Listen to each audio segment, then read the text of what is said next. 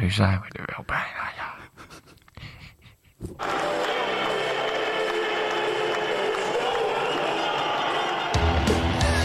Dit is Dourisseau Radio. De enige echte podcast van KVM Media over de Groningse basketbaltrots Donar. Met Klaas-Jan Terveen, Bas Kammerga en Yannick Masson. Klonk.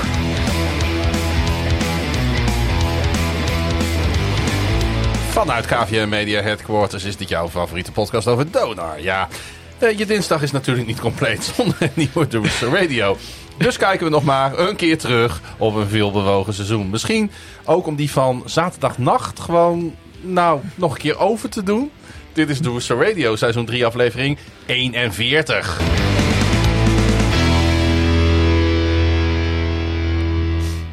En dit is geen interventie en toch zit hij tegenover mij, Bas Kammerga. Vanuit het nuchtere Groningen. Ja, we zijn weer een beetje bij zinnen gekomen. Gelukkig. Ja, het was een emotionele zaterdagavond en nacht, hè? Nou ja, kijk, we hadden bedacht om meteen naar de wedstrijd op te gaan nemen. Maar toen bedacht jij van, we doen er nog even een afterparty tussendoor. Nou ja, dat hebben we kunnen beluisteren voor de liefhebbers. En dat was wel een mooi sociaal experiment. Want in de loop van dat uur kwam ik weer een beetje bij zinnen. Dus, en ik heb geen gekke dingen gezegd volgens mij. Alleen het was een beetje moeilijk te verstaan af en toe. Ralf die zei tegen mij in time-out, zegt Ralf tegen mij... nou kijk, weet je wat het is? Ik hoor jullie natuurlijk zowel nuchter als dronken. Dus het valt mij niet echt meer op. Met andere woorden, jullie zijn altijd dronken. Zoiets, geen idee. Ja. Ik zat ook een beetje met mijn bek vol tanden. Dat ik dacht, Ralf, wat bedoel je nou eigenlijk tegen me te zeggen? Maar goed. We hebben veel dingen geroepen en gezegd. En dan gaan we het nu vanavond gewoon lekker weer doen. Maar dit is ook onze reguliere avond. Dus nu zijn we weer helemaal scherp. Zeker. En u hoorde hem al schuin tegenover mij zitten. NPO Radio 1-expert Yannick Masson. Want, zit hij weer schuin? Tussen de aflevering op zaterdagnacht en die van deze maandagnacht ben jij gewoon te horen geweest op Nationaal Podium. Zal ik het instartje maar even doen? Laat maar gewoon even horen. Er werd de belangrijkste basketbalwedstrijd van het jaar gespeeld. Of wordt gespeeld, kan ik misschien beter zeggen. Het gaat om de finale van de NBA in Amerika.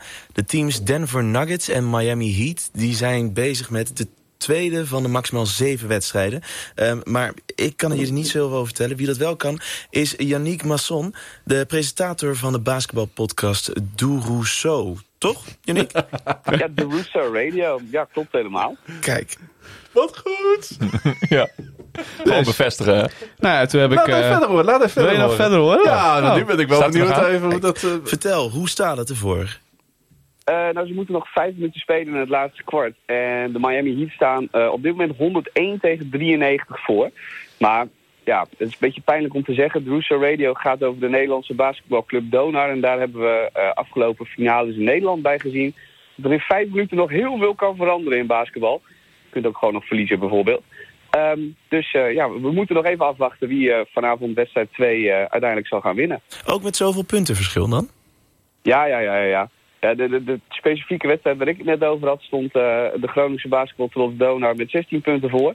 3 minuten voor het einde en ze verloren uiteindelijk met 1 punt. Wat dat betreft is basketbal een heel apart spelletje. Waarin je een heel apart spelletje. En toen was jij... er gaan wilde verhalen in de ronde over dit fragment. Want ik heb begrepen dat er zijn mensen die de wekker hebben gezet om jou te kunnen horen. En er zijn mensen die zijn wakker geworden. En toen hoorden ze jou. Ja, dit heb ik ook net pas gehoord. Maar de man die mij dat vertelde zit naast me. Dus ja.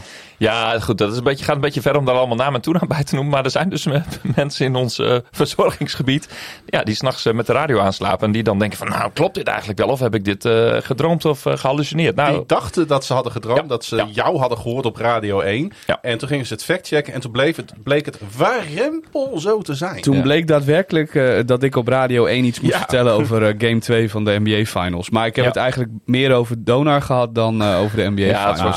Je hebt heel goed de Groningse basketbaltrots. Er kwam nog wel een mooie vergelijking voorbij met allerlei voetballers. Haaland en Mbappé. De presentator van dienst had wat meer met voetbal, had ik het idee. Want die begon over dat Jimmy Butler dan de Erling Haaland van de Miami Heat was. En de Kylian Mbappé van de Denver Nuggets was dan Nikola Jokic. Toen heb ik de jongen toch gevraagd of hij dan Nikola Jokic misschien even een keer kon googlen. Want dan kwam hij erachter dat het complete tegenovergestelde is. Maar goed. Dat geeft helemaal niet. Was weer mooi. Ja. Mooie airtime. We zitten in de kaartenbakjes blijkbaar. Want ik was eerder dit seizoen natuurlijk al een keer bij die Tom van het Hek op de radio. Ja. Zo zit ik in een andere verkeerde kaartenbak. Ik word een aantal keer per jaar altijd door SBS 6 gebeld. Door Hart van Nederland. Ja, voor werkelijk de gekste dingen. Niet meer door iets in Groningen is, dan bellen ze Klaas-Jan TV. Ja. En dan zeg ik altijd, nou, geef mijn portie maar aan niemand anders. Want hier heb ik niet zoveel zin in. Ja, maar het zijn ook altijd van die Hart van Nederland onderwerpen. Dan zit er ergens aan de Paterswoldseweg een kat in de boom. En dan komen ze bij jou uit om te kijken of jij daar wat van weet. Ja, dat is wel waar. Ja, dat soort dingen, ja. Of een theater of een bioscoop, openluchtbioscoop. Is hier ook vlakbij. Ja. Schijnt ook dat er vandaag een gang geopend is bij de papiermolen. Gang. Een tunnel, excuus. Gang. Tunnel. Ja. Die kunstenares die daar... De tunneltje is weer open. Wat heel fijn is voor de fietsende Groningers. Ja. Nou, die kunstenares die zal heel boos op mij zijn dat ik het een gang noem. Want die had het idee dat er mensen stil gingen staan bij haar kunstwerk. Panelen. Dat zou natuurlijk kunnen als u daar behoefte aan heeft. Mijn vader heeft hoogstpersoonlijk die kunstwerken uitgezocht, Yannick. Is dat zo? Ja, die zat in de kunstcommissie van de papiermolentunnel. Eregast. Dat is geen geintje. Geweldig. Weet je, daar heb je ook mensen voor nodig die in die commissie zitten. Maar het was prachtig, want mijn moeder die werpt zich nog wel eens op als het gaat om dit soort zaken in de publieke ruimte voor de wijk. Ja. En die was dus op oogtelevisie vanavond. En toen zag je mijn vader, dus 2 keer zo zich ook omdraaien van... Staat de mensen nou alweer voor de camera te praten? Ja, pa die had gewoon zin aan gebak wat daar uitgedeeld werd. Maar dat duurde allemaal nogal lang. Dan staat het mensen weer met oogtelevisie te praten. Hoor. Gaat toch fietsen? Nou, dat kan dus weer. Want weer. Het tunneltje is open, dus er is weer een mooie verbinding. Tussen het stationsgebied en de papiermolen. Ja, daar kan weer gezwommen worden. Ja, voor de liefhebbers. Nou, dat is toch hartstikke mooi. Hey, je hebt een beetje 2 kampen voor mijn gevoel als het gaat om... tunnels? Ja, ik denk al, waar gaat dit heen? Ja, je hebt mensen met een visie en je hebt mensen zonder visie. Ja. En die mensen met visie, die hebben tunnelvisie. Vaak, ja.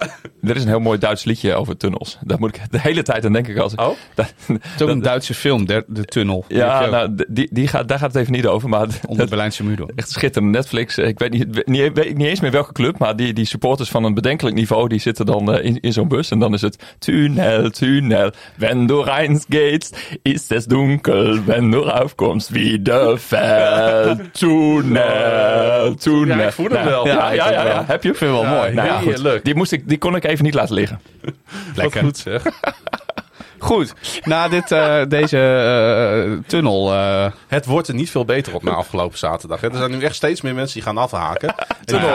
Die gaan allemaal hun petje.af abonnement nu opzeggen, want het seizoen is afgelopen. Terecht. En gewoon weer in augustus lid worden. Kun je weer alles beluisteren. Dus bespaar je 3 maanden. Zou ik iedereen ook aanraden. We kunnen deze keer niet naar Leicester, want waarschijnlijk komt Leicester naar ons. Maar ze zullen vast wel weer ergens anders een of andere voorbereidingswedstrijd doen waar Klaas-Jan en ik dan weer... misschien jij deze keer wel, Bas. Ja, moet wel bak en beers worden dan weer eens keer.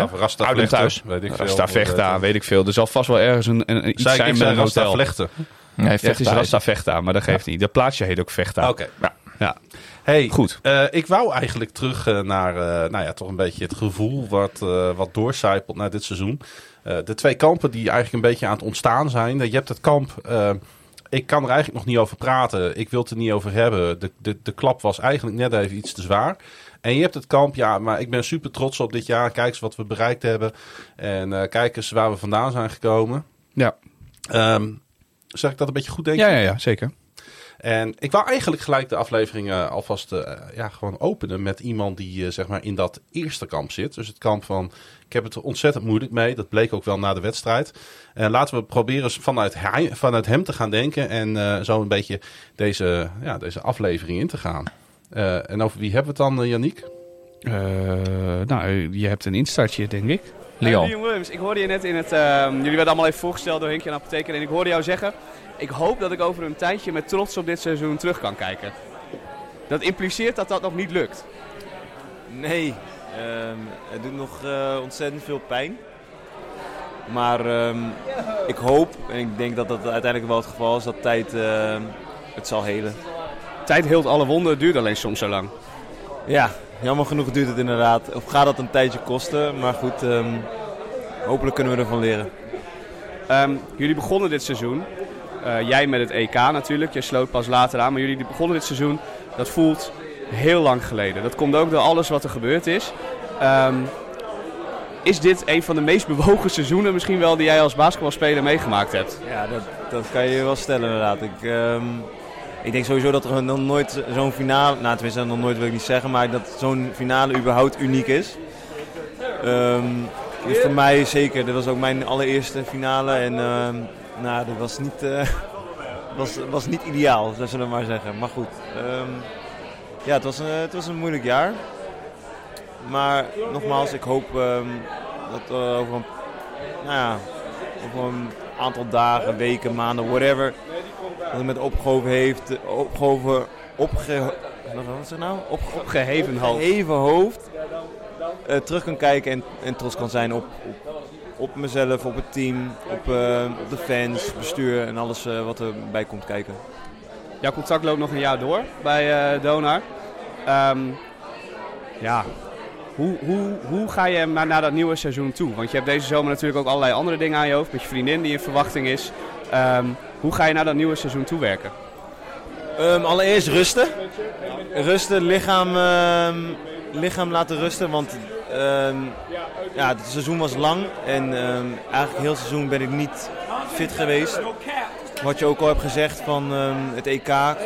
Op het EK ben ik geblesseerd geraakt. En daar heb ik eigenlijk in pre-season toen gedraaid. Ben ik weer daardoor ook nog geblesseerd geraakt. Dus heel het seizoen lang ben ik niet fit geweest. Dus ik wil eigenlijk op berichten deze zomer dat ik fit ben. En van daaruit zal ik wel verder kijken. Dat je gewoon lekker met een fris gevoel aan zo'n seizoen kan beginnen. En niet het hele seizoen bezig bent met hakkelen en herstellen en dat soort dingen. Precies, dus ik kijk ernaar uit. Succes man. Nou, toch fijn om hem nog even gehoord te hebben. Hij was overduidelijk, net als wij afgelopen zaterdag, emotioneel moe. Ja. En weet ik veel, een tikkie... opgeheven hoofd. Met opgehoven heeft. Opgehoven heeft. Het seizoen hopelijk verlatende. Ja, en toch... weet je waarom ik hem ook wil laten horen? Dit is trouwens een fragment van Yannick die afgelopen zondagmiddag in time-out was. Waar de afscheid werd genomen van spelers. Waar supporters ook bij aanwezig mochten zijn. Waar je, zoals het hoort, druk bezocht was. Want het achtergrondgeluid is niet voor de poes. Zeker niet. Maar er waren ook best wel flink wat Donar-fans aanwezig. Ik schat echt wel een mannetje of 30, 40. Wat ik echt wel veel vind voor een dergelijke middag. Dus dat was leuk. Nou, dit is in ieder geval beter dan de absolute afstandelijke bedoeling die het vorig jaar was in Martini Plaza. Ja, dit is veel leuker. Dat was geen succes namelijk. Nee, dit is veel leuker. Ik sprak Dick Jager ook nog even van de eigenaar van Time Out. Ja. Zijn zoontje kreeg nog handtekeningen op zijn eigen basketbalschoenen van Verdun Taylor tijdens deze middag. Ook daar is zo'n middag dan goed voor. En die zei ook van, dit is toch hartstikke leuk eigenlijk. Gewoon zo in een vol café een beetje met z'n allen afscheid nemen van de spelers. Daar kan ik me alleen maar bij aansluiten. Liam Williams, Bas, staat voor mij een beetje garant voor dit Donar-seizoen. Als je kijkt naar zeg maar, de ontwikkeling die hij heeft meegemaakt met vallen en opstaan. Met pijn, met verdriet, met een glimlach, met schaamte, met absolute trots af en toe. Mm-hmm. Al die emoties, al die facetten. Hij heeft het eigenlijk in zijn eentje een beetje belichaamd dit jaar, hè? Nou, in zijn eentje zeker niet. Hè? Nee, maar ik bedoel, maar zijn persoon route, komt het misschien allemaal naar voren. Het komt allemaal een beetje naar voren bij hem. Ja. Ook het ontbreken in pre-season natuurlijk door het Nederlands team. Net als de voormalige coach Matthew Otten. Dus dat heeft hij ook nog als gelijkenis. En wat wij natuurlijk al een tijdje langer wisten, maar waar we tot nu toe nog niet heel veel over gehad hebben, dat hij niet helemaal meer 100% fit was in de play-offs. Helemaal niet zelfs. Ja. Nee, hij zat met zijn handen en weet ik veel wat allemaal. Dus kijk, dat zijn natuurlijk dingen die wij links en rechts wel horen. En eigenlijk uiterlijk gezien heb je daar heel weinig van meegekregen. Je zag het af en toe in een wedstrijd aan iets minder speelminuten of iets minder inzetbaarheid. Maar hij heeft zich daar doorheen gespeeld. Ik durf wel te zeggen dat hij een significant aandeel heeft gehad in het winnen van de halve finale reeks tegen Den Bosch. Ja, absoluut. Maar ook was hij daar belangrijk. Sowieso hoe ver we gekomen zijn natuurlijk. Hè? Dus in de afwisseling met uiteindelijk zijn maatje Magdevski, zeg maar. Hè? Zij moesten elkaar natuurlijk een beetje ontlasten. Ja, uiteindelijk werd dat wel een mooi spel, denk ik. En hij heeft geen enkele reden om niet trots terug te kijken op dit seizoen. Want we zijn natuurlijk gewoon hartstikke ver gekomen. Maar hij is natuurlijk wel nu ook op een punt, denk ik, in zijn carrière gekomen dat Ik weet niet of er nog toekomst voor hem is bij het Nederlands team op dit moment. Dat is al wel duidelijk dat lijkt eigenlijk niet is. Dat lijkt er inderdaad niet op. Nee. Vandaar ook dat voorzetje. Mm-hmm. En hij komt natuurlijk wel op een punt dat hij misschien ook denkt van verdorie. Als ik de kans had gehad om toch die ene hoofdprijs te pakken. Want een beker winnen is leuk. Ja. Maar landskampioen worden is natuurlijk... laten we eerlijk zijn, voor een in Nederland geboren basketballer wel ultiem. Ja, natuurlijk. Het is niet gelukt. Ja, ik moet heel erg zeggen dat ik eigenlijk zijn pijn beter kan begrijpen nog dan het feit dat hij nog niet met opgeheven hoofd kan terugkijken op dit seizoen. Tuurlijk. En die twee dingen moet je uiteindelijk als speler ook los van elkaar gaan zien. Dus je moet die pijn een plekje geven en verwerken. En die kun je misschien ook nog wel ergens voor gebruiken. Hoewel André Stiemans daar straks woorden over heeft dat je nooit vanuit pijn moet proberen om iets te gaan bereiken. Maar precies. Daar komen we straks nog wel even op. Ja. Maar die trots, die moet je uiteindelijk het meeste onthouden. En daar moet je mee verder. Daar moet je wat mee doen. Ja, het is wel grappig hè, dat iedere coach daar toch een beetje anders tegenaan kijkt. Ik las vandaag een interview met de coach van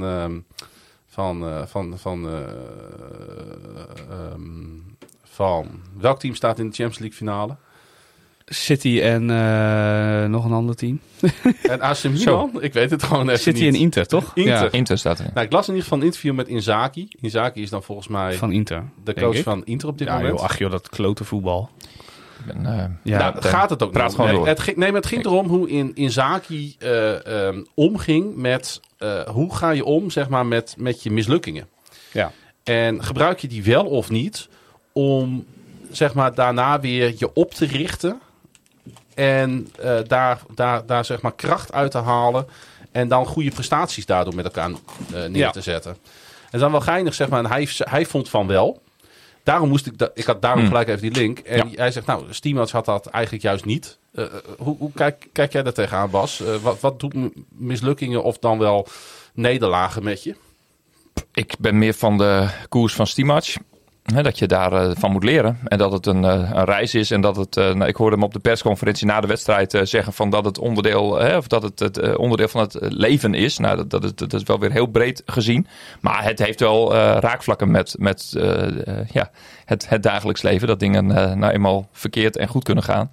En zeker als je met twee partijen tegen elkaar strijdt. Ja, dan zullen beide partijen daar als winnaar uit de strijd willen komen. Er is dus ook altijd een verliezer. En nou ja, gezien waar Donar dit jaar vandaan komt, was al afgeschreven. Sommige spelers hebben dat ook echt tot in de vezels zo ervaren. Door bepaalde omstandigheden. Ja, dan ben je gewoon ver gekomen. En die vechtlust, strijdlust, ik hoop dat om toch maar doorkijken naar volgend jaar te kunnen gebruiken. Dat er een kern van het team bijeen blijft. Nou, dat zal sowieso. Maar dat die kern nog net iets groter wordt. Ja, om toch die revenge te pakken. Omdat de complimenten waren weer ook... die waren niet van de lucht. Ook weer van de coach van Westfalen heet die man van Hugo Limburg. Ja, en dat zegt wel wat. Hè?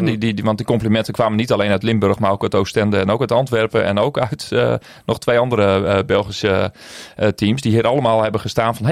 dit hadden we niet verwacht van dit Donar in die cross-border fase. En, Nou, die hebben dan toch denk ik ook iets te veel aan scorebordjournalistiek gedaan wat dat betreft. Nee, weet ik niet. Kijk, want we komen natuurlijk uit een bizarre lastige situatie waarin we zelfs tegen Aris nog bijna en tegen Joost nog bijna de Gold League verspelen. Ja. Het was wel mooi wat die coach van Limburg dus zei. Dat hij vorig jaar heeft hij een beetje in hetzelfde schuitje gezeten. Moest hij ook de boel overnemen van de hoofdcoach die ontslagen was. Hebben ze net de Gold League niet gehaald in dat geval, maar wel de beker gewonnen. En dat gebeurde Donar natuurlijk vorig jaar nog onder leiding van Otten. Dus in die zin liggen er heel veel gelijkenissen.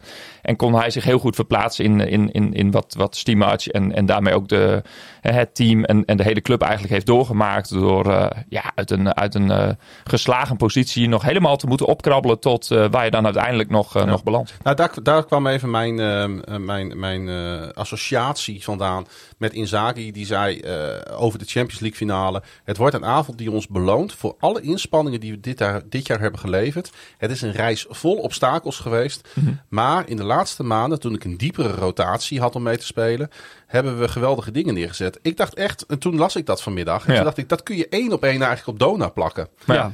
Alleen, de finale is onze beloning geweest. We hebben alleen het grote cadeau niet uit weten te Kijk, het probleem met finales is dat als je ze speelt, de enige manier waarop je er dan een goed gevoel aan overhoudt, is als je hem wint.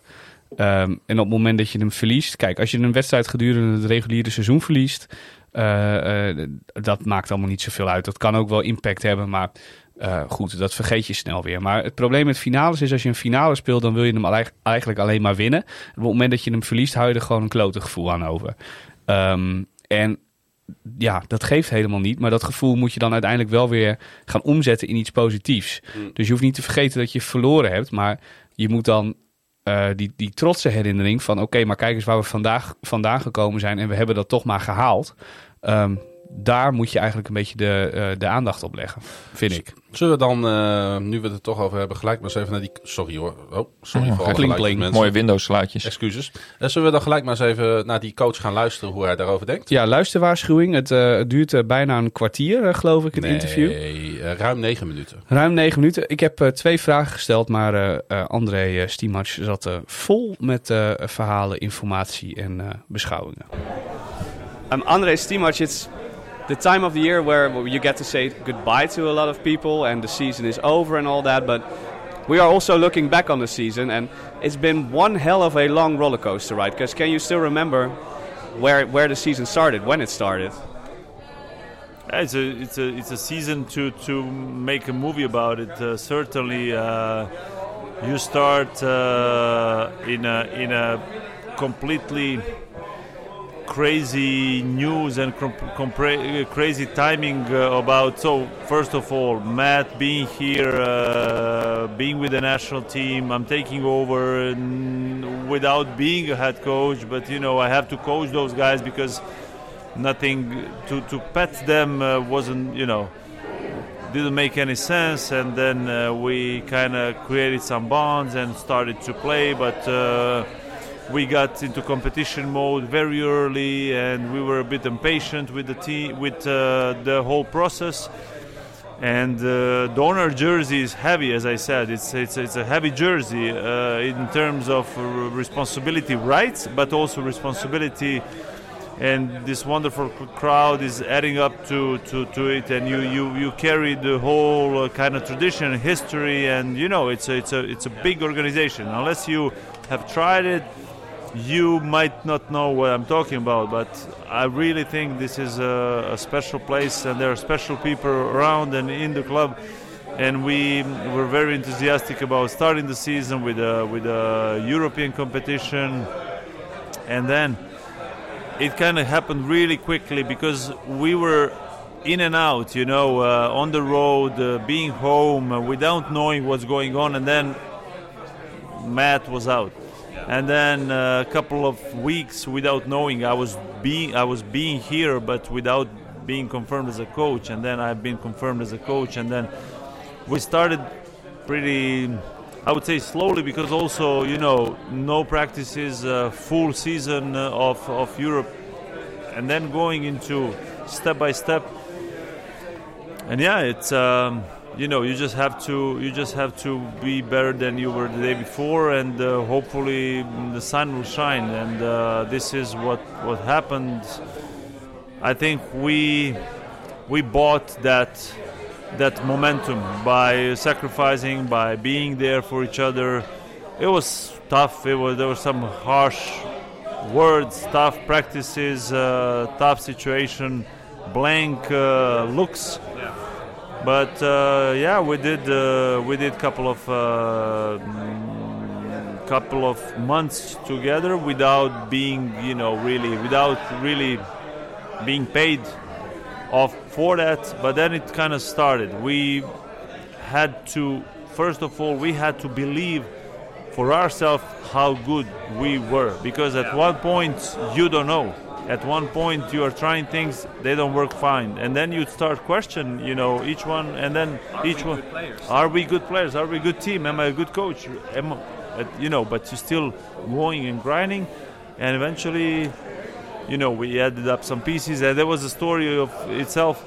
Because every time you add a player, he has to fully be integrated into into offensive system, into defensive system. He has to, the players should start to function with the team. And so it's not only, hey, this is our play, whatever it's called, and then you go here and then you do this, because you have to make some certain repetition so you can really produce. And it was a long thing.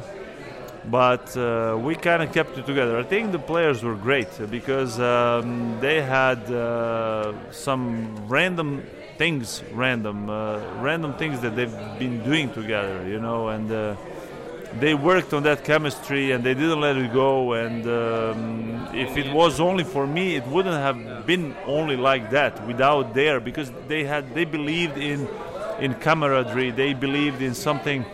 There is something greater than maybe the score on the scoreboard, and they're not as at that moment bad as it shows that we are very close and every day much closer. So in the end, you reached the final with that. So. Yeah. If somebody told us that, we would have taken it right away. We have reached the finals, and I think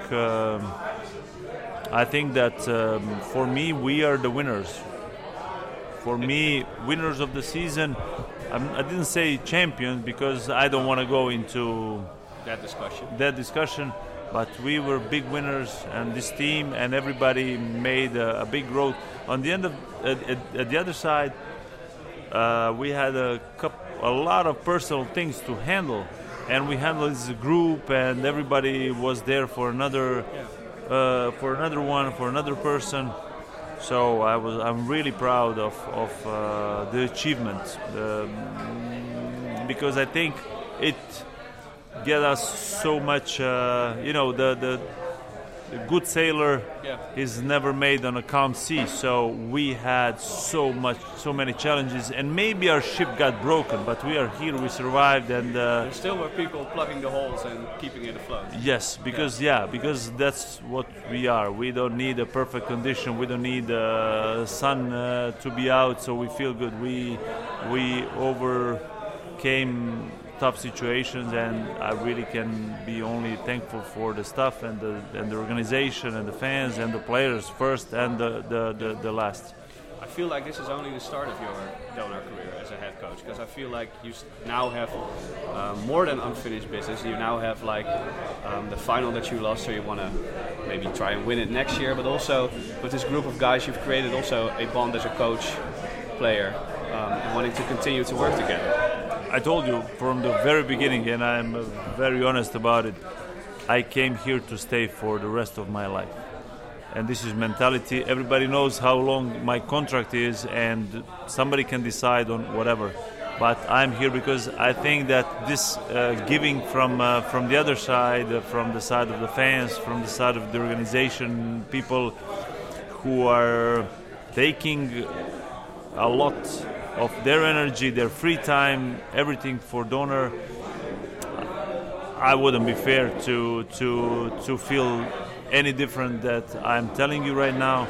And I want to be here. My mindset is to be here forever, and I will. I think the players, first of all, they were giving everything they had. I can also say for myself, I was giving a lot, everything that I had in that moment.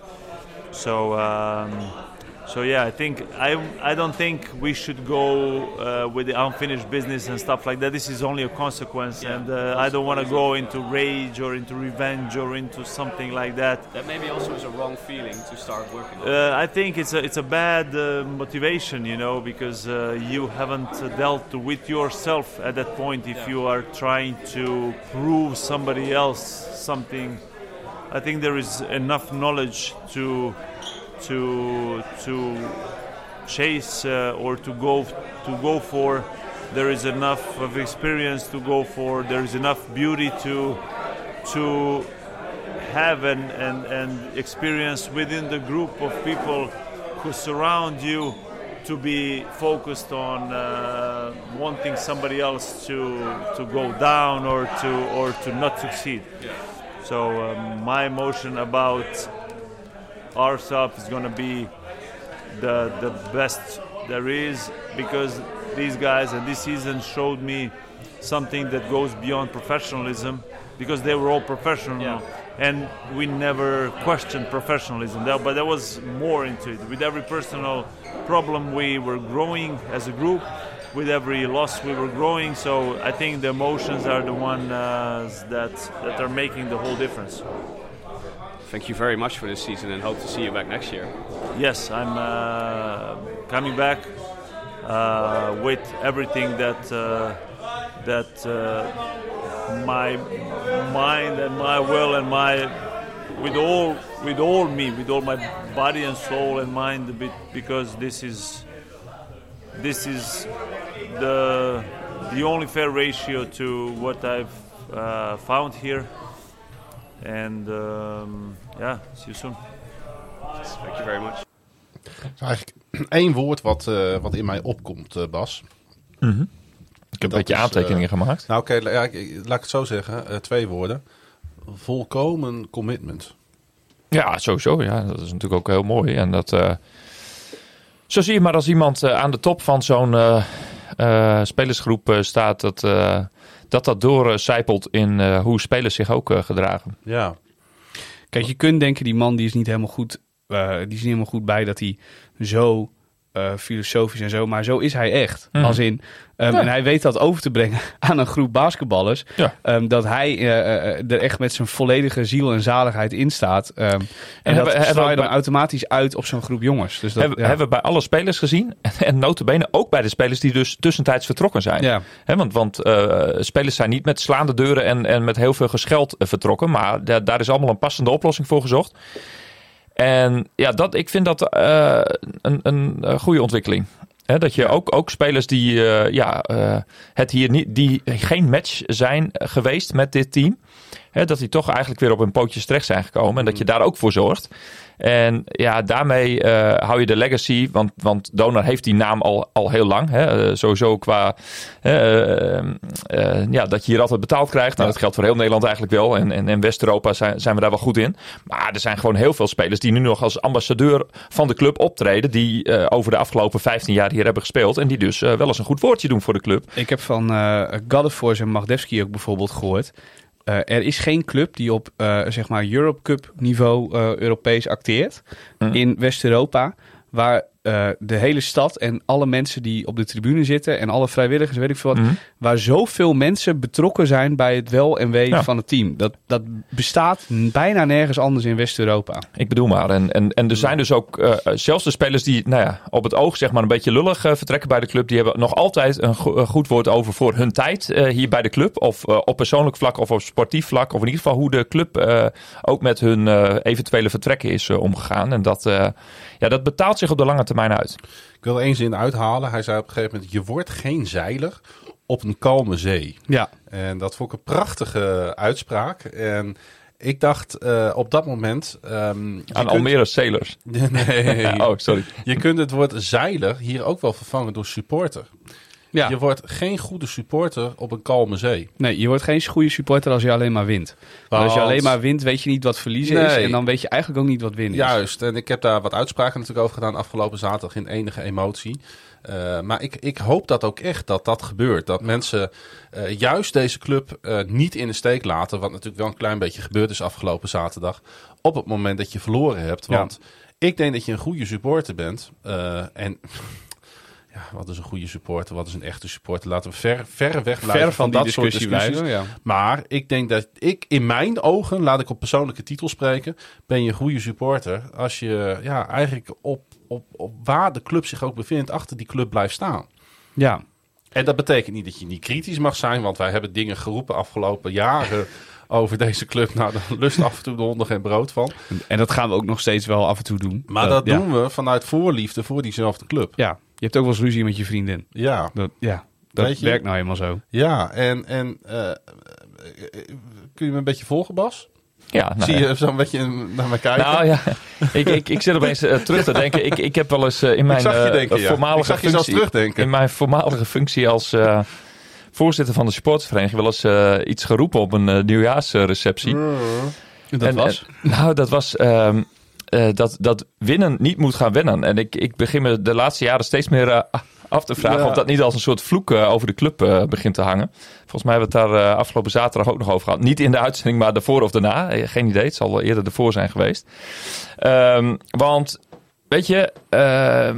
Ik ben fan van Donar en toevallig ook nog van FC Groningen. Nou zijn dat... dat zijn twee verschillende werelden. Twee verschillende werelden, maar tot 20 jaar geleden clubs die eigenlijk nog weinig gewonnen hadden, sowieso. En zeker niet waar ik dan getuige van was geweest. Ja, en toch was ik toen al diehard supporter in de jaren 90 van Donar en FC Groningen. Puur, omdat het support je local. Dus je gaat heen naar de club waar je dichtstbij woont. En dan hoop je dat de omstandigheden zo zijn dat je daar succes mee kan boeken en kan behalen. En als je vanuit die positie iets kan bereiken, dan is dat soms nog veel mooier dan dat je jaar aan jaar of sommige clubs in België worden 11 jaar achter elkaar kampioen. Of nu 12 jaar.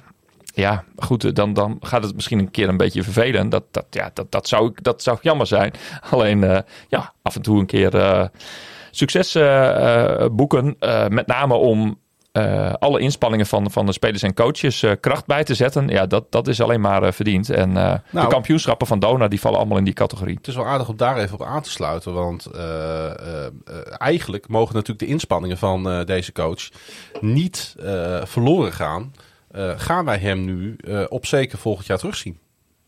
Nou, je zou wel gek zijn als je hem niet verlengt. En als je hem zo hoort, heeft hij mentaal al de stap gemaakt volgens mij om volgend jaar gewoon terug te keren bij dit Donar, Bas? Ja, nou heb ik niet helemaal precies alle contracten en handtekeningen bij de hand. Maar even afgaande op wat hij nu zegt. Hij komt hij terug. Zo al... in zijn hoofd al gecommit aan een eventueel volgend seizoen. Ik zie ook geen enkele aanleiding om hem niet te verlengen. Ja. Maar goed, je moet nooit...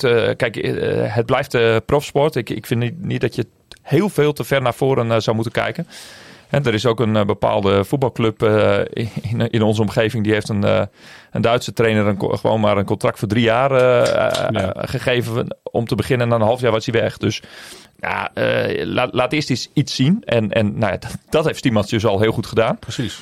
En vervolgens gaat dat gewoon volgens mij op basis van inspanning, vertrouwen. Er is bij mij geen enkele twijfel dat we Stiemans op de eerste training straks weer terug gaan zien. Ja, maar de man heeft een bevlogenheid ook, dat is onwaarschijnlijk. Maar ook, hij is dus in staat geweest om uit een geslagen positie een team te maken. Waarbij ook altijd nog weer aangetekend moet worden dat de invloed van de coach een radartje is. En de balans in de selectie ook heel belangrijk is. En die is uiteindelijk ontstaan met de komst van Caddervoors en Odysseumeka. En daar moeten we het nieuwe seizoen ook weer gaan krijgen. Ik was best wel fan van zeg maar, de persoon Matthew Otten. Een ongelooflijk aardige man. Ook oog voor iedereen. Lag goed bij de supporters. Maar... zijn interviews vond ik altijd een beetje nietszeggend. Er ging weinig diepte van uit, laat ik het zo zeggen.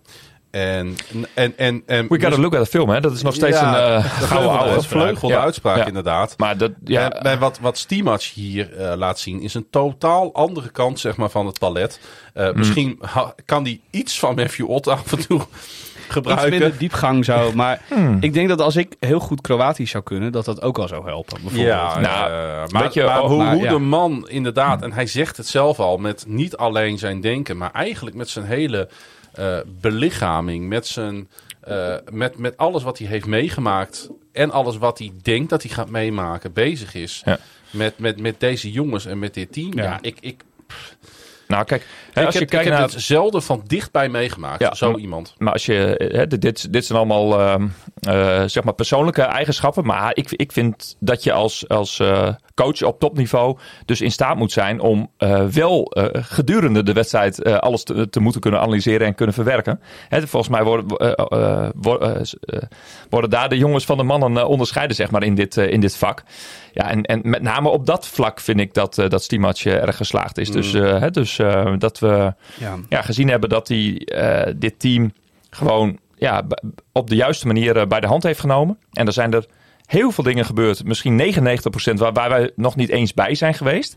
En die 1% in de wedstrijd waar we wel getuige van zijn geweest, vind ik dat Stimac zich in het seizoen heeft ontwikkeld tot ook iemand die rust uitstraalt langs de lijn. Ja. En dat heeft ongetwijfeld ook weer met omstandigheden te maken gehad. Dat er eerst ook gewoon veel frustratie was. Want dat horen we in zijn interview ook terug. Dat er heel veel dingen zijn die niet goed liepen. Dat ze te snel wouden.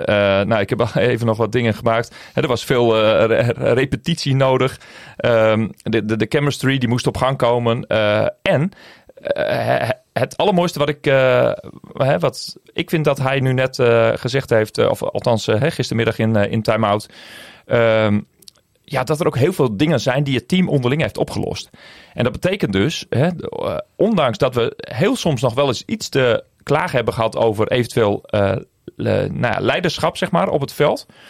Of althans, spelers die het team op het veld bij de hand kunnen nemen. Nou, dat achter de schermen wel degelijk het geval is geweest. En dat er dus ook echt een team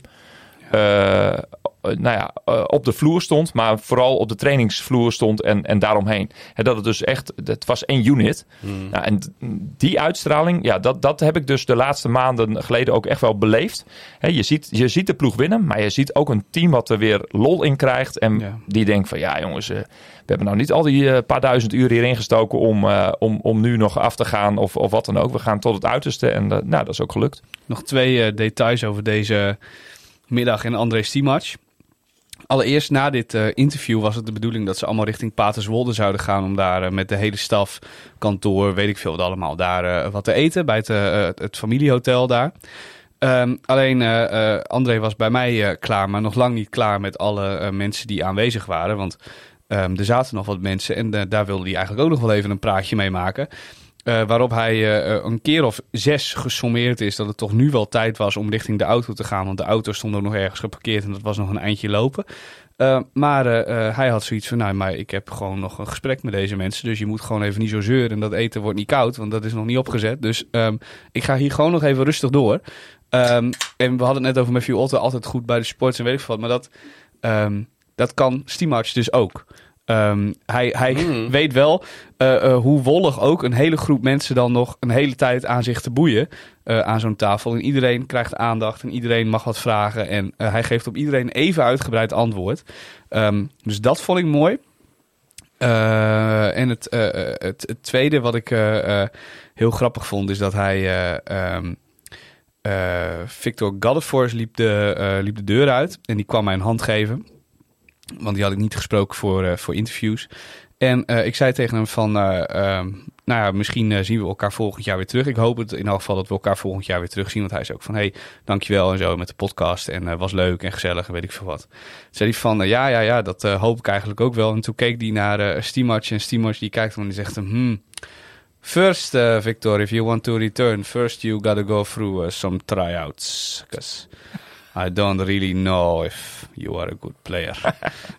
Vervolgens draait hij zich om en loopt hij weg. Heerlijk, en dan onderkoelde humor is dat. En dan kan Godefors dan ook wel heel hard om lachen. Ja, dus natuurlijk. Een proeftrainingje aan het begin van volgend seizoen weer. Een speler die in ieder geval nooit negatief is en altijd de zonnige kant van het leven probeert op te zoeken. Dat is Vernon Taylor. Vernon Taylor. Hebben we die ook nog? Daar krijgen we ook een paar levenslessen van, waarschuw ik alvast. All right, Vernon Taylor. It's that time of year. It's the end of season time of year. Basically, the question for everybody: it's been such a long season. How did you experience it all?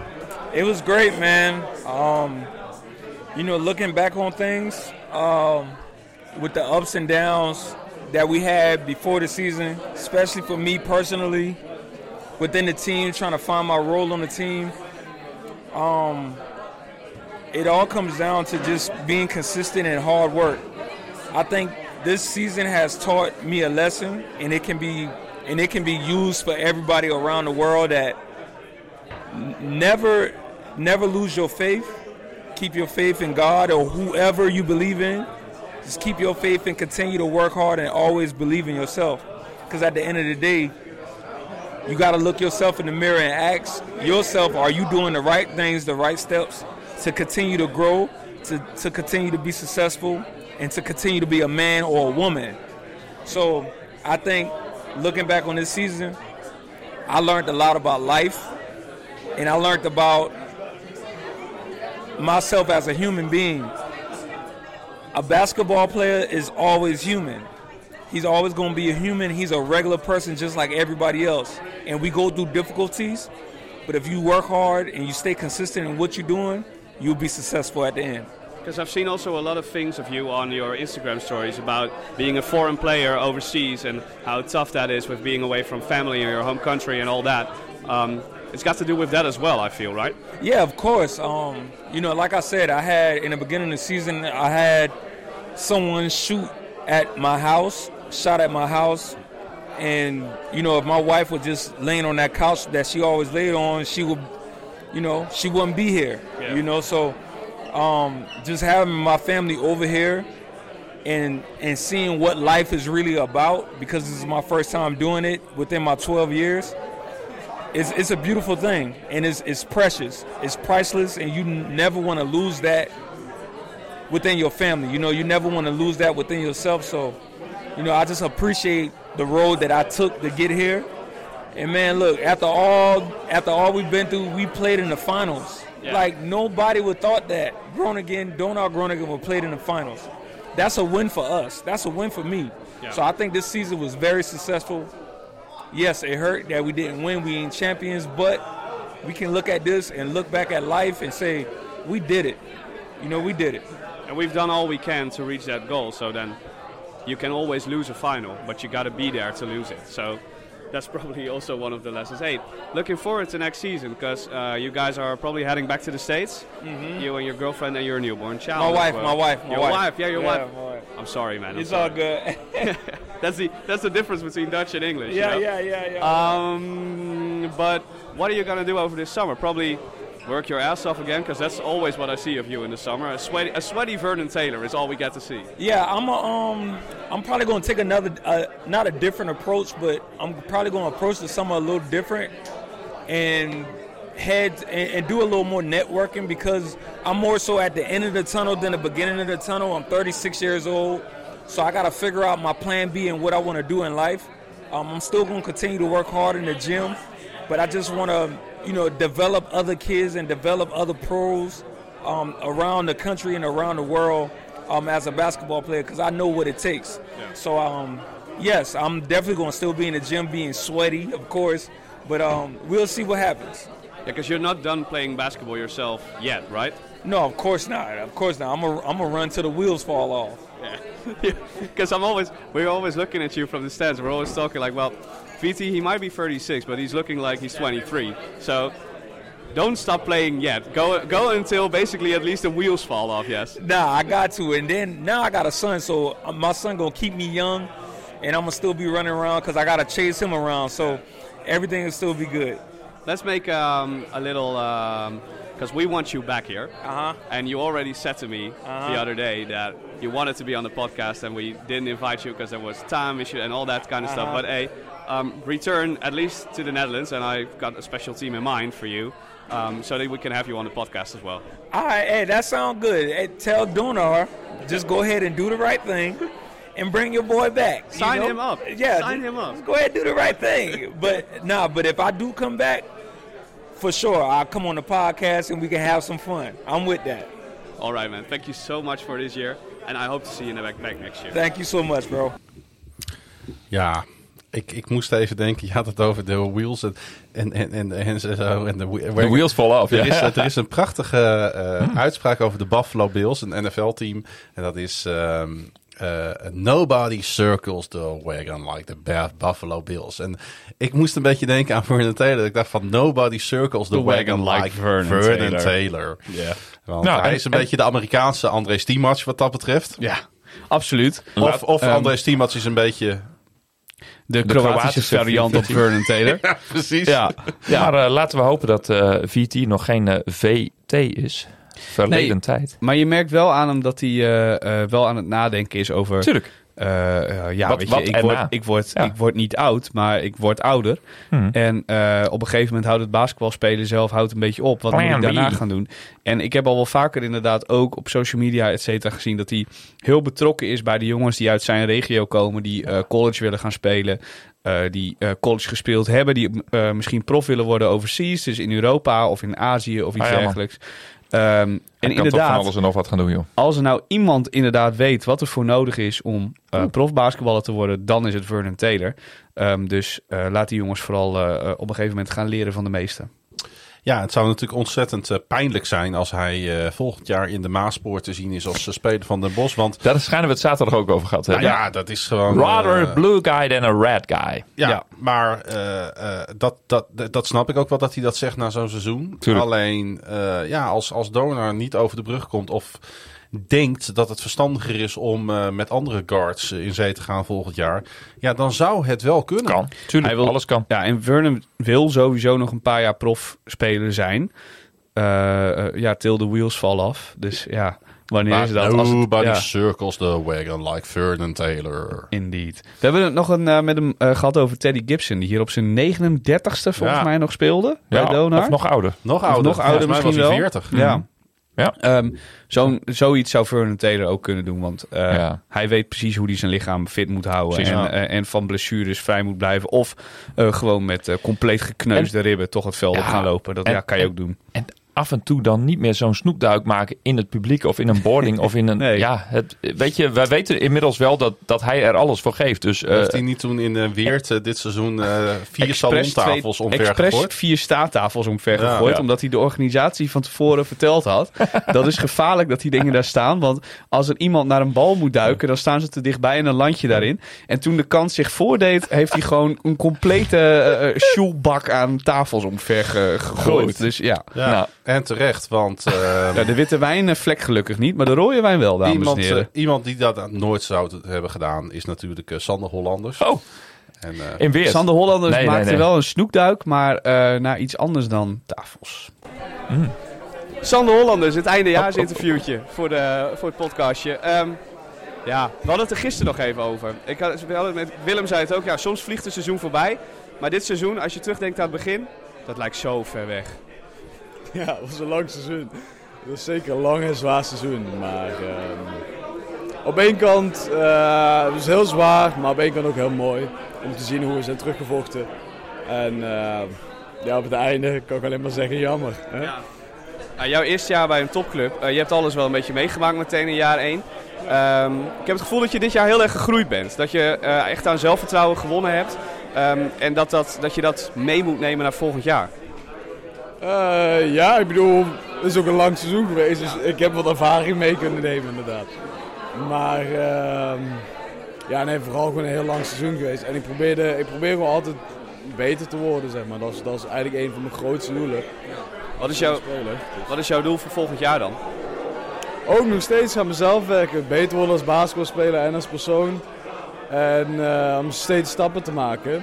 En ik denk als ik dat voor mezelf doe, dan help ik het team. Als ik het team help, dan help ik iedereen. Dus dat is eigenlijk mijn ding. Zo gewoon de speler worden die ik kan worden. De beste speler worden die ik kan worden. En als ik dat kan worden, kan ik het beste team helpen. Zo zie ik het dan. Beetje lullige laatste vraag, maar jij weet dat 4 uur, jij weet hoe laat dat is op de klok? Ja, ik zal het uitleggen. Ik kan het grappig zeggen of... nee, maar hier is dus geen excuus aan. Ik dacht nog voordat we kwamen, ik doe even een middagdutje. Ja. En het was iets langer middagdutje dan gepland.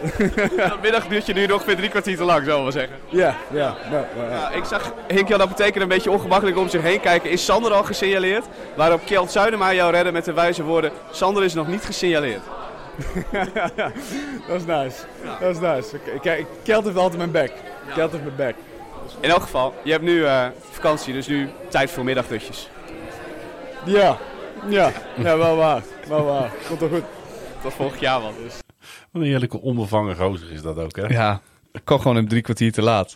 Ik heb ook zaterdagavond, hij stond bij ons. En op een gegeven moment hadden we het gewoon een beetje over zijn seizoen. En toen zei ik van, een 7. Ja, toch wel een 7. En toen ging we ook gewoon schrikken zo van, geef je me nou echt een 7? Ja.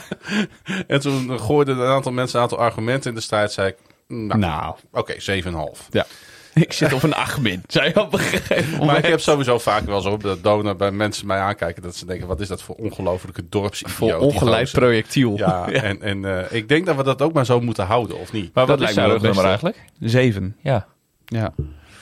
Nou, misschien moet u volgend jaar een ander rugnummer nemen. Nee, maar... Stap je erbij. Hij zei toen ook nog, stond hij daar. Ik zeg, ik ben helemaal niet... Het ging over vermoeidheid. Ik ben helemaal niet zo moe. Ik heb niks hoeven doen. Ja, ik heb alleen maar op de tribune hoeven zitten. Weet ik veel wat allemaal. En toen zei Sander, maar zoveel heb ik ook niet hoeven doen. Dat valt eigenlijk best wel mee. Af en toe is een 3 puntetje schieten, dan was het wel. Ik weet nog de eerste keer dat hij... Aan het begin van het seizoen dat ik een keer in aanraking met hem kwam. Niet letterlijk. Het was ook een bizarre situatie achter de tribune. Dat hij daar stond met een aantal mensen. Dat ik daar voorbij kwam stuiven met mijn imposante lichaam. en dat ik ook iets zei. En ik zag hem kijken en hij dacht echt van... Oh, wacht even. Deze gozer ga ik vaker tegenkomen dit jaar. En Sander is zo'n goede jongen. Ja, in alles. Echt in alles. Ik hou echt van zijn uitstraling. Hij kan ook nog goed schaken. Dat kan Kjell trouwens ook. Ja. Maar... Sorry, het ging niet om mij. Maar ik was gewoon een beetje aan het terugdenken, zeg maar. Van dit seizoen. Nou, ik zit nog aan een uitspraak voor jou te denken... waarbij hij licht geschokt. En wat is dat voor idioot naar jou keek. Wij stonden bij die uitwedstrijd in Weert... waar Sander en de familie Hollanders... dan trouwens ook degene zijn die ervoor zorgen... dat er fly is voor alle Donar supporters. Ja. En wij ervoor zorgden dat de droge worst was voor hun. Ik weet niet hoe goed die in de smaak viel, maar die fly was lekker. Alles kwam op, denk ik. Maar toen zegt Sander tegen jou, wat is hier een mooie omgeving? En jij kijkt hem aan en jij zei, ik vind er helemaal niks aan. Ja, support your local is dat, hè? Een vreselijke plek dat weer. Ik vind er niks aan, zei de hele Noord-Limburg moeten we heel snel weer teruggeven aan Duitsland. Oh. Man. Ja, dat. Daar moeten we het later nog eens een keer over hebben, denk ik. Want misschien krijgen we hier wel spijt van. Waarom? Om het terug te geven aan Duitsland. Ja, ik veel, kan mij het wat schelen. Of, het ligt dichter bij Brabant dan bij Limburg. Maar dat is ook, Van mij pad een enclave van Letlandje. Ik denk even in het belang van de Binex League. Dan missen we weer een club. Oh ja. Ja, we moeten wel een beetje doorspelen. En ik kom daar graag in de sporthal Boshoven. Het is een mooie sporthal. Ik heb een geweldige middag daar gehad. Sterker nog... Vandaag kreeg ik... En iedereen weet, hè, Balweert is mijn tweede club in Nederland. Ja, en dan komt Sandra ook nog eens een keer kijken. Dat was ook altijd gezellig. Precies. Ik werd vandaag in de verleiding gebracht of ik misschien wel donateur wou worden van Balweert. Ook dacht de WNF. Ja, je kon €120 aan kantinetegoed aanschaffen. Oh, het WNF. Ik dacht het WEF. Voor slechts €100. Okay. Dan moet je al wel aanstaan. Dus als wij nou eens een keer een uitwedstrijd daar hebben... En dan kan ik voor €100... Maar heb je dat gedaan? Een paar van... Nou ja, ik neem het even in overweging. Zullen we lid worden van de... luister nou even goed. Ja, wel op blijven letten. Hè? We zijn er nog. Kantine te goed kon hij krijgen. Ja. Als donateur kun je voor €120 aan kantine te goed daar aankopen. Dus misschien moeten we dat met Dourisseau Radio wel eens even gaan doen. Je doneert €100 en dan krijg je €120 kantine natuurlijk voor terug. Rekenen is ingewikkeld. Dat is toch perfect, man. Met al die speciaalbiertjes daar. Ja, ik dacht van, ik moet het even met jullie overleggen. Maar ik zie dat wel zitten. Als privépersoon wil ik het ook wel doen. Het hangt een beetje van de datum af. Ik hoop dat het een keer op zaterdagavond is. Dat ik ook gewoon weer heen kan. Het is een tering met de trein, maar het is wel leuk. Maar kunnen we ook lid worden van de Business Club bij Weert? Want dat intrigeerde mij enorm. Dat is een met gordijntjes afgezet deel van de iets te kleine kantine. Oké. Nou, daar ben ik heel benieuwd naar. Want die heb ik zelf nog niet actief meegemaakt. Ik heb daar hekel aan, hè, van mensen die zichzelf zo belangrijk vinden...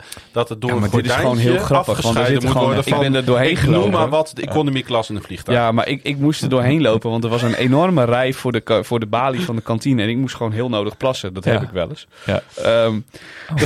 Heb ik nog nooit.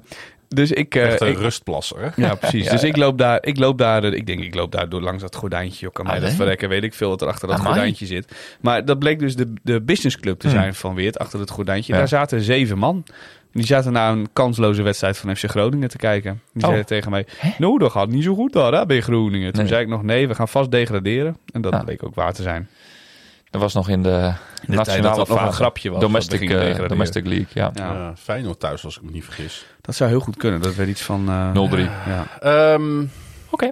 we hebben bijna iedereen gehad die jij voor de microfoon hebt. Maar ik dacht, we gaan gewoon misschien wel onze beste vriend van de show. Willem Brandwijk. Voor het laatste bewaren. Inderdaad. En we hebben het natuurlijk over Willem Brandwijk. Yes, Willem Brandwijk. Het is alweer tijd voor het afscheid. We zitten in een time-out. Het is klaar. Ja, het gaat hard.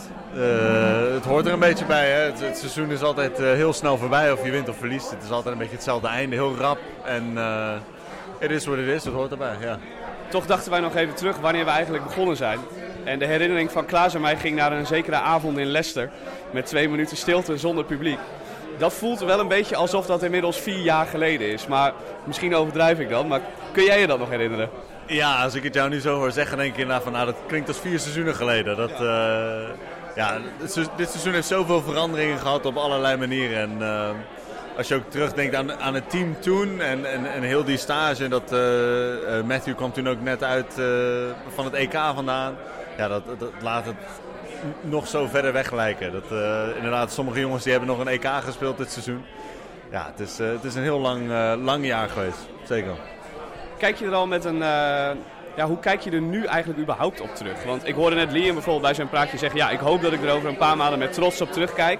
Hoe ver we gekomen zijn. Maar het einde was natuurlijk een beetje een shitty feeling, zullen we maar zeggen.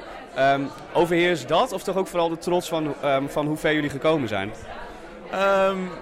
Ik zal niet liegen. Ik denk dat dit seizoen heel lang de nasmaak heeft van de finale. Weet je wel? Dus het zal altijd wel een beetje zure nasmaak hebben. Maar ik denk wel dat we gewoon heel trots mogen zijn op dit seizoen. Als je kijkt waar we vandaan komen inderdaad en hoe ons seizoen is verlopen. Er waren momenten dat iedereen ons had afgeschreven. En aan het einde toen werd er ineens gezegd van jullie gaan winnen. Weet je wel? Dat compleet 180 graden omgedraaid. En ik denk dat dat echt iets is waar we trots op mogen zijn. En dat de finale niet onze kant op is gegaan, dat is natuurlijk heel jammer. Maar gewoon heel trots op het team en de groei die we met z'n allen hebben gemaakt. Op naar volgend jaar. Op naar volgend jaar. Ik heb er al zin in, maar nog eerst even de mentale rust en dan kunnen we er weer tegenaan. Wat ga je doen deze zomer? Ga je weer naar Pittsburgh toe? Of? Ja, ik ga weer grotendeels van mijn zomer doorbrengen in Amerika. Dus inderdaad daar in Pittsburgh. En daar kan ik lekker trainen en dan ben ik bij mijn vriendin. En ik heb het altijd heel erg naar mijn zin in de zomer, dus ik kijk er naar uit. Kom je terug, schiet je straks 40% 3-punters op 10 pogingen per wedstrijd? Ja, ik heb altijd dat ik veel aan het schieten was daar. Maar nu nog een beetje extra motivatie natuurlijk. Omdat ik ze nu ook meer schiet in de wedstrijden. Dus komt goed. Ik heb er zin in. Maar eerst nog even vakantie. Tot volgend jaar. Top, bedankt. Fijne zomer. Nou is het opvallende dat de familie van zijn vriendin geen fan is van de Pittsburgh Steelers. Het NFL-team. Het NFL-team uit Pittsburgh. Daar ben ik ontzettend blij mee. Want het is zijn een team... Pirates-fans, hè? Pirates-fans, ja. Waar ik... Ik kan het bijna niet uitspreken. Nee. De Pirates ben ik ook niet zo ver van, maar dat gaat dan nog wel. Ja, dat is het honkbalteam. Ja. Maar goed, tot zover de persoonlijke ontboezemingen wat betreft Pittsburgh. En McKenna is hartstikke aardig. Top 5. Precies. Top 5. Het is dat ze de vriendin van Willem Brandwijk is, anders... hè? Ja. Sorry Willem. Precies. Ja. Maar nee. Maar had ik het ook niet gedaan, want ze komt uit Pittsburgh. Daar kan ik echt niet, echt niet mee aankomen bij de Dutch Ravens. Dit wordt helemaal... Kan echt niet. Dit gaat wel veel. Nou, hebben we nog meer dingen? Nee, hiermee is natuurlijk eigenlijk het seizoen voor precies ons hiermee. Een beetje... Nee, jongen, we gaan nog even door. Even een borreltje. Dan nog even een podcastje opnemen naar de borrel. Stel, we kunnen de mensen natuurlijk nog niks beloven, maar stel... We gaan wat zomerspecialtjes maken, hier en daar. Vallen die dan onder dit seizoen? Vallen die onder volgend seizoen? Of vallen die in een compleet aparte categorie? Ik moet even gaan nakijken wanneer wij de vorige keer ons nieuwe seizoen zijn opgestart. Maar gaan we dan nu een hele technische discussie over hebben? Ja, ik hoop wel dat we deze zomer een paar... Ik wil dat nu duidelijk hebben. Ik hoop dat we deze zomer een paar specials kunnen maken. Ja. Ik ook. Ja. Ik heb wat mensen in gedachten en die mensen mij ook. Ja, we hebben wat mensen op het oog inderdaad. Oh, nou, ik ben heel benieuwd. Ja. Bas, live het. Het was denk ik ook voor jou persoonlijk denk ik een hell of a ride. Want het is ook volgens mij het seizoen geweest dat jij, zo stilletjes aan wat stapjes achteruit hebt gezet. En inderdaad het voorzitterschap is voor jou langzaam uit beeld geraakt. Ja. Nou, dat was een verstandige keuze, denk ik. Achteraf. Hoe zie jij de toekomst van de supportersvereniging? Ja, nou, nog steeds rooskleurig natuurlijk. Want de supportersvereniging bestaat uit supporters. En die kwamen gelukkig weer in grote getallen naar Martini Plaza. Nou, daar kregen ze misschien niet helemaal direct wat ze van tevoren hadden verwacht. Tenminste, al die extra mensen. De meeste leden zijn natuurlijk seizoenkaarthouder. En ik ben vooral blij dat we ook de uitwedstrijden weer goed op de kaart. Goed op de kaart hebben kunnen zetten. Zowel door het seizoen heen. Eigenlijk misschien wel een van de hoogtepunten was ook wel het bezoek aan nota bene Den Helder. Hè, met de pannenkoeken van Mijn. Dat hangt ook nog steeds aan dit seizoen. Hè, dat was misschien wel in de donkerste tijd. Hè, sowieso qua daglengte op 27 december. Maar ook, toen stonden we er nog niet echt zo lekker voor. Maar dat was toch wel een legendarische gebeurtenis. Wie weet nog wie toen de topscorer van Donar was in die wedstrijd? Nou, dat kan niet Thomas Koenens zijn geweest. Maar die was er wel. Ja, die was er wel. Het was Olaf Schaftenaar. Oh, Schaftenaar. Oh ja, is ook zo. Ja, nee, nu je het zegt. Want het had ook wel allemaal... Het had ook Cassinas kunnen zijn of... nee, want die heeft nooit een officiële wedstrijd voor Donar gespeeld. Nee, precies. Dus. Maar goed, in die categorie. Ja. Maar goed, nee, Schaftenaar. Ja, is ook zo. Die pakt hem daar. Hadden we daar net wel de 100, toch? Volgens mij wel. Ja. Geen idee. Ja. Alleen toen hadden ze nog geen appeltaart. Nee, toen bestond de Benen Block Party podcast. Nou, en ik moet het nog maar zien of die het, Johnny Quiz. Net zoals wij meer dan 100 afleveringen gaan volhouden. We zitten nou op 3 seizoenen. Maar even terug te gaan naar de supportersvereniging. Er zijn allerlei ontwikkelingen. Okay. En ik sprak jou uit je interim nog. Dus, ja. Zullen we TZT nog wel weer wat dingen over? Ja, misschien dat we die ook maar eens even moeten uitnodigen. En uit je interim? Ja, goed idee. We zullen... RD. Misschien is het tijd om, en dat geldt voor meerdere geledingen in de club, om een frisse start te maken. Hè? Daar zijn dat is natuurlijk een terecht bruggetje wat je daar maakt. Want voordat het naar buiten is gekomen, kunnen wij er niks over zeggen. Het is ook niet aan ons om dingen naar buiten te brengen. Precies. Maar het lijkt er wel op dat er wat verschuivingen eventueel gaan plaatsvinden, of niet? Ja, en ik vind dat altijd tijdens het seizoen vind ik dat een beetje onhandig om daar allerlei dingen over te zeggen. Want dan leidt het ook af van de sport. Zou het kunnen afleiden van de sportieve prestaties? Maar het seizoen is nu voorbij. Nu het seizoen toch in een rebuild is, zou het zomaar kunnen dat er her en der wat personele wisselingen plaatsvinden. En dat klinkt heel ingewikkeld misschien. En, nou, dat bedoel ik eigenlijk helemaal niet ingewikkeld. Alleen, het is misschien ook wel logisch als je kijkt naar de samenstelling van de afgelopen jaren, dat daar eens een keer wat gaat veranderen. Ja, dat zou zomaar kunnen met allerlei termijnen die aflopen. En, alleen dan hoop je natuurlijk altijd dat gebeurt op een manier dat mensen op een goede manier uit elkaar gaan. Natuurlijk. Uit kracht. En dat kan ook prima volgens mij. Kijk, en daarin hebben wij natuurlijk als podcast nu wel een bijzondere rol, onafhankelijke rol. Heel veel mensen uit vele geledingen die houden dingen tegen ons aan. En dan is het altijd maar even goed voor ons om de afwegingen te maken van wat we nu on the record of off the record zeggen. Maar goed, dat het een hete zomer in Groningen dat hebben wij kan worden. Vanavond al van Harma Boer gehoord. Dat weten we al. Volgende week wordt 30 graden. En als ik even 12 jaar terug ga in de historie, 12, 13 jaar, was ons credo nog niet together, maar feel the heat. En die hashtag, toen had je nog geen hashtags, maar die komt wel een beetje terug, denk ik, naar Martini Plaza. Feel the heat. Yannick, wat was jouw favoriete uitwedstrijd van dit jaar?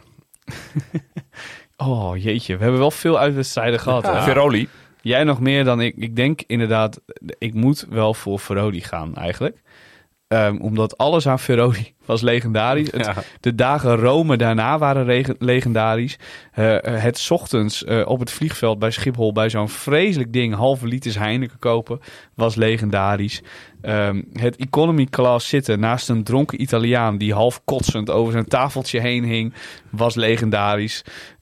Het vliegtuig uitkomen, een huurauto bij een Italiaanse balie regelen, 438 formulieren moeten ondertekenen en 3 kwartier later nog geen auto hebben, 1,5 uur later eindelijk in een Seat zitten, was legendarisch.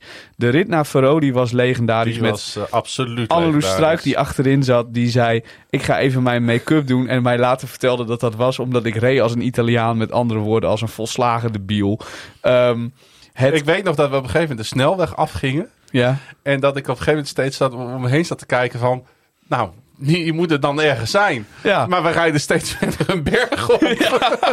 En ik ging ook hard die berg op, want ik dacht, nou, we zullen er toch zo wel zijn. Het klooster waar we in sliepen was legendarisch. Ja. Die wedstrijd was leuk. Een avond verschrikkelijk hard aan de borrel. Met vrouw Zuidema. Met de moeder van Kjeld Zuidema was daar legendarisch. Was hartstikke legendarisch. Het business class terugvliegen was legendarisch. Waarbij er nog gegooid is met koffiekopjes door de business class. Omdat, waar hebben we die eigenlijk voor? Bezoek Europese uitwedstrijden. Het is leuk.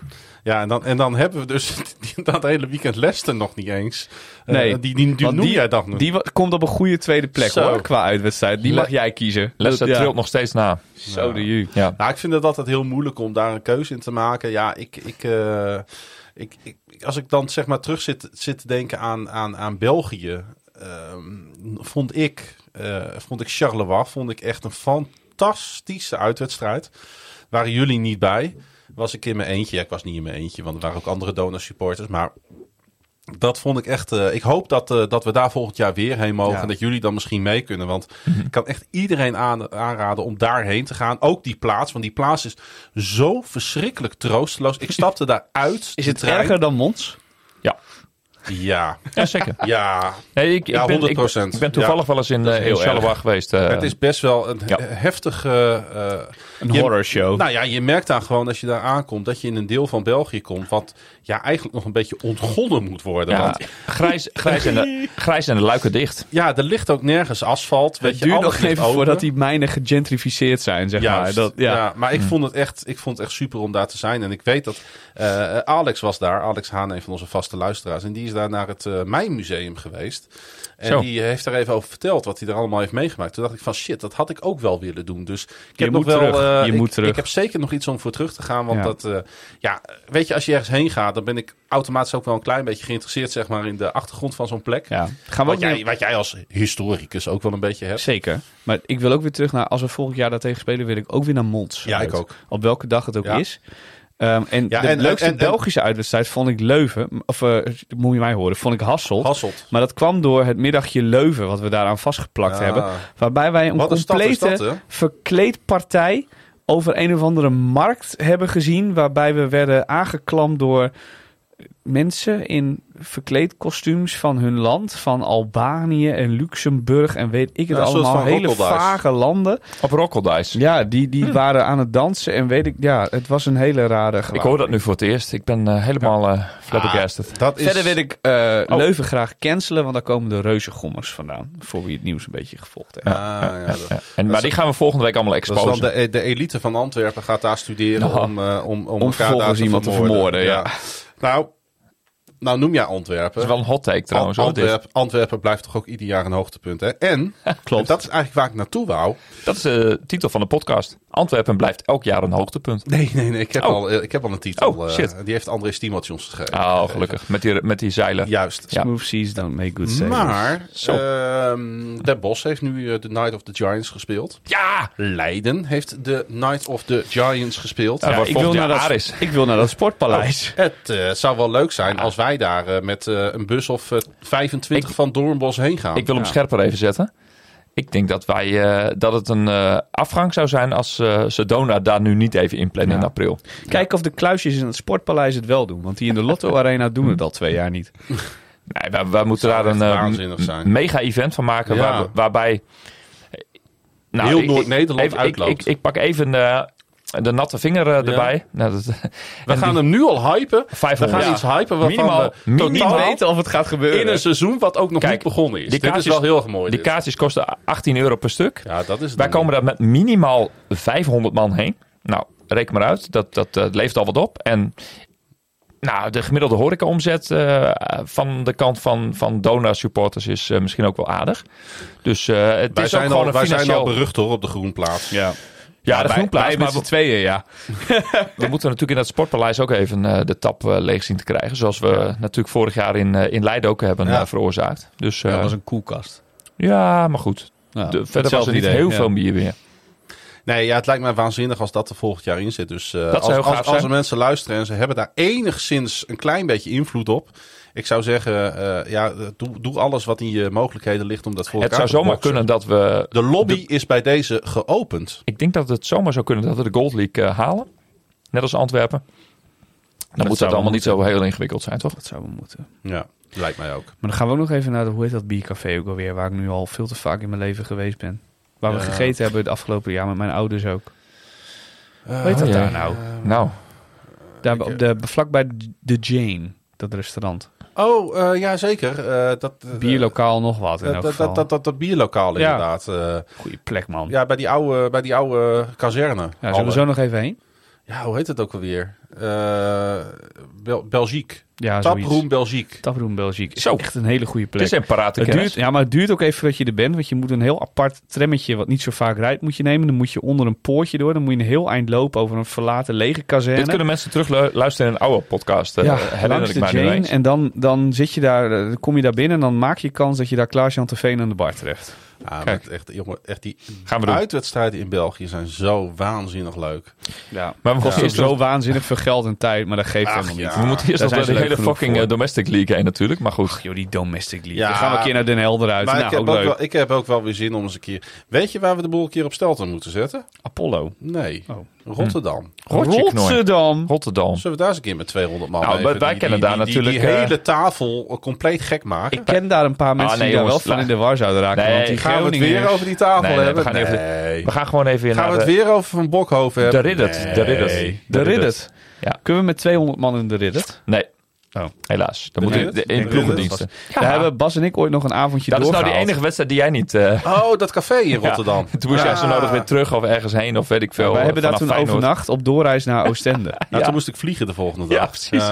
Waar ook alweer heen? Portugal. Ja, waar ook heen? Heb ik basketbal gekeken. Ja, why not? Ja, jij was bij Benfica. Ja, cool. Jongens, kan dat seizoen ook alweer beginnen? Nee. Ik moet eerst even uitpuffen, denk ik. Even wat dingen een plekje geven, net als Lyon.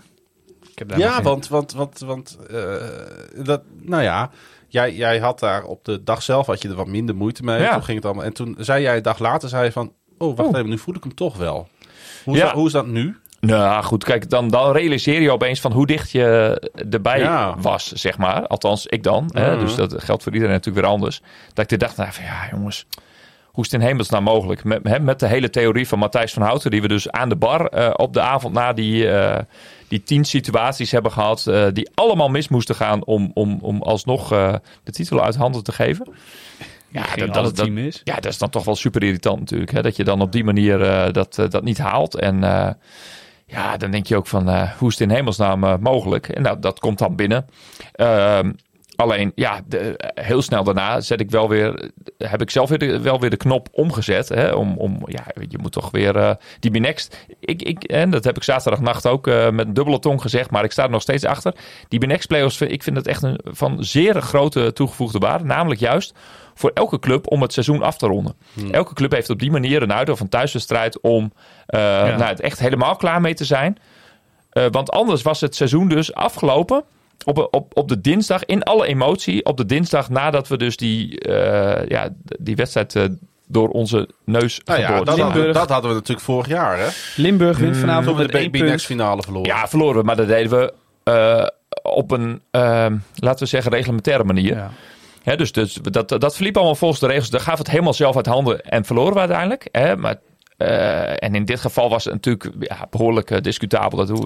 Die hele discussie hoeven we niet te halen. Maar ik bedoel, dat is toch voor het gemoed net even iets anders. En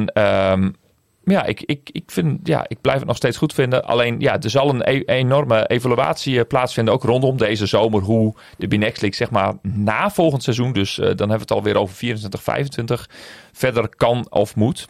En Kortrijk, daar zie ik ook wel naar uit. Dus een nieuwe ster aan het firmament. Mag ik ook nog een favoriete thuiswedstrijd benoemen? Doe eens. Nou, Oostende thuis. Ik vond het echt waanzinnig dat wij Oostende verslagen hebben. Ik had namelijk echt Die hebben vandaag trouwens met 1 punt van Limburg verloren. Dat wou ik even zeggen hoe leuk die B-Next play-offs zijn. Oh. Ja. Limburg heeft vandaag met 1 punt verschil thuis gewonnen van Oostende. En die stonden in het eerste kwartaal met 18 punten voor. Wij hebben gezien hoe Limburg in vorm is op dit moment. Ja. Die pieken wat dat betreft op de juiste... Ja. En Leiden won dik van Charleroi. Ja. Oké. Maar ik vind dat toch wel een van de hoogtepunten van dit seizoen. Want Oostende is gewoon in alles zoveel grotere club. Zij staan mijlenver voor natuurlijk op de rest van de B-Next League. Ja. Maar je ziet dan toch op een basketbalveld, als het gewoon 5 tegen 5 is, met eventueel thuisvoordeel van je eigen publiek, met een ploeg in vorm, met een ploeg die wil, een ploeg die goed heeft gekeken hoe de tegenstander speelt. Een tegenstander die dus ook misschien wel een klein beetje onderschat. Is er heel veel mogelijk. Ja. En jij zei het heel terecht natuurlijk ook op NPO Radio 1 afgelopen nacht. Ja, in basketbal kan in een paar minuten tijd heel veel gebeuren. Ja, basketbal is een heel raar spelletje. Ja. Aan de ene kant levert dat af en toe frustratie op. Aan de andere kant levert dat ongelooflijke euforie op. Ja. En laten we die euforie maar een beetje meenemen naar volgend seizoen. We pakten in ieder geval weer ons thuisvoordeel. Want dat hebben we natuurlijk wekenlang over het uitvoordeel gehad. Om ook de tegenstanders vooral in de war te brengen. Maar dat was het nou een met thuisvoordeel. Ja, nee, sowieso. Hè. De steun van ons thuispubliek hebben we dit seizoen ook weer kunnen uitnutten. Daar hebben de spelers ook weer positieve energie uit kunnen halen. In ieder geval in dit kalenderjaar sinds februari. Ik was gewoon een beetje chagrijnig afgelopen zaterdag. Nou ja, was niet helemaal terecht wat ik daar heb gezegd. Ik bedoel, kijk, de spelers hebben in thuiswedstrijden veel beter. Ik moet de cijfers nog even op een rijtje zetten. Dat zal ik in de loop naar de volgende podcast doen. Maar we hebben nu gewoon in thuiswedstrijden geen hele gekke, ruime nederlagen geleden. Zoals in dat jaar daarvoor nog wel steeds gebeurde. Je bedoelt in de slotfase van dit seizoen. Ja, maar ook in de Domestic League al. Hè? Want we hebben natuurlijk uiteindelijk de cruciale wedstrijden. Bijvoorbeeld van Joost United. Precies met het juiste verschil gewonnen. Europese thuiswedstrijden, Bas, die waren om door te komen natuurlijk. Europees heb ik het dan even niet over. Maar wel. Ja, hoort er ook gewoon bij. Die hoort er ook gewoon bij. Die hadden we anders ook verloren, maar niet met 60 punten. Of hoeveel was het? Dat sloeg nergens op. Op dat moment was het team totaal niet in balans. Maar toch hebben we dit seizoen iets kunnen klaarspelen dat we toch weer die trots inderdaad, waar de coach dan het ook over heeft. En het donor DNA gewoon weer aan de oppervlakte zagen komen. Dat je in ieder geval door had. En de laatste wedstrijd was er misschien nog wel het beste voorbeeld van. Ja. Dat je in geslagen positie toch nog het op kan brengen om zo'n wedstrijd gewoon over de streep te trekken. En het was niet genoeg, maar ze zijn met een applaus van het veld gegaan. Lang applaus. Een lang applaus. Ja, dat was mooi. En de zaal zat dan weliswaar op de laatste wedstrijd niet helemaal vol. Maar de mensen die er waren, die hebben dat was een gewaardeerd applaus. En ik weet zeker dat het voor de spelers, en sommige spelers moeten daar nog net iets langer over doen. Maar dat voor de spelers ook zoiets is van... Je hebt gemaakt applaus en je hebt een gemeend applaus. Een gemeend applaus. Dit was de laatste categorie. Dit was gemeend applaus. Ja. Want de mensen die naar de hal waren gekomen, waren ook met de intentie van jongens, we willen op een mooie manier afscheid nemen. Voor dat applaus gekomen. Ja, en die zijn beloond.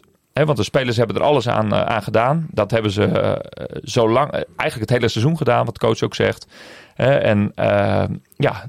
De selectie kwam uiteindelijk in de loop van het seizoen nog in balans. Vlak voor de deadline van 15 maart.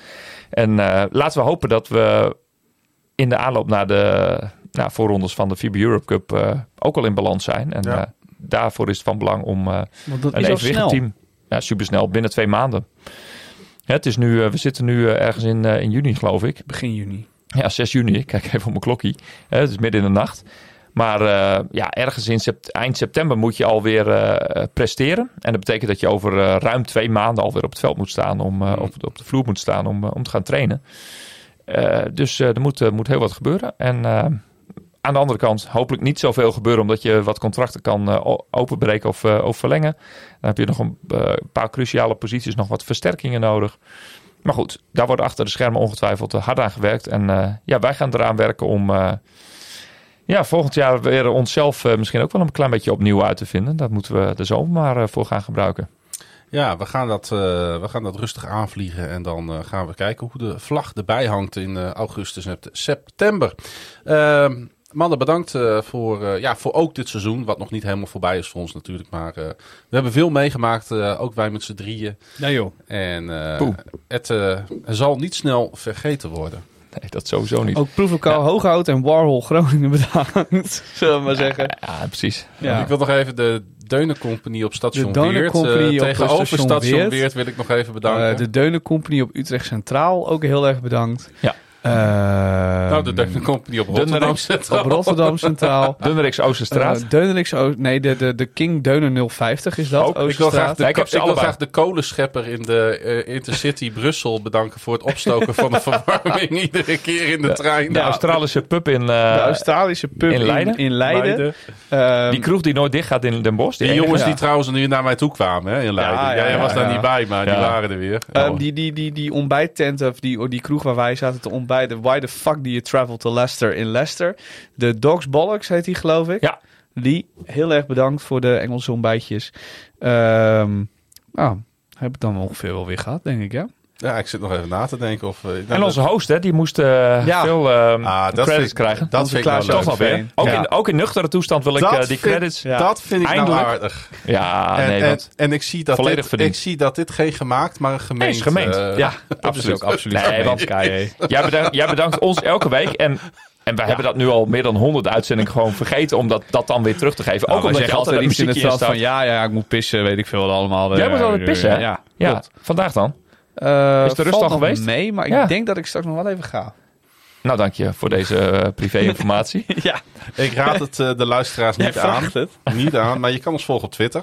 Jannik via het Jannik Masson, Bas via het Donar 2014 en mij via het Klaasie Grun, _A_S_N. Dourisseau Radio is op Twitter, Facebook, Instagram te volgen via het Donar Podcast. En je kan je op deze podcast abonneren via Transistor, Spotify, Google Podcast, Apple Podcast. Luister je via Apple Podcast. Laat dat ook even een leuke recensie achter. Dourisseau Radio is een productie van KVM Media. Volg via het KVM Media. Neem een kijkje op kvmmedia.nl. Nog belangrijker. Steun ons via onze Petje Per Dag pagina. Het hoeft niet, mag wel. De link vind je in de show notes en op social media doe je dat. Dankjewel. Dit was seizoen 3, aflevering 41 van Dourisseau Radio.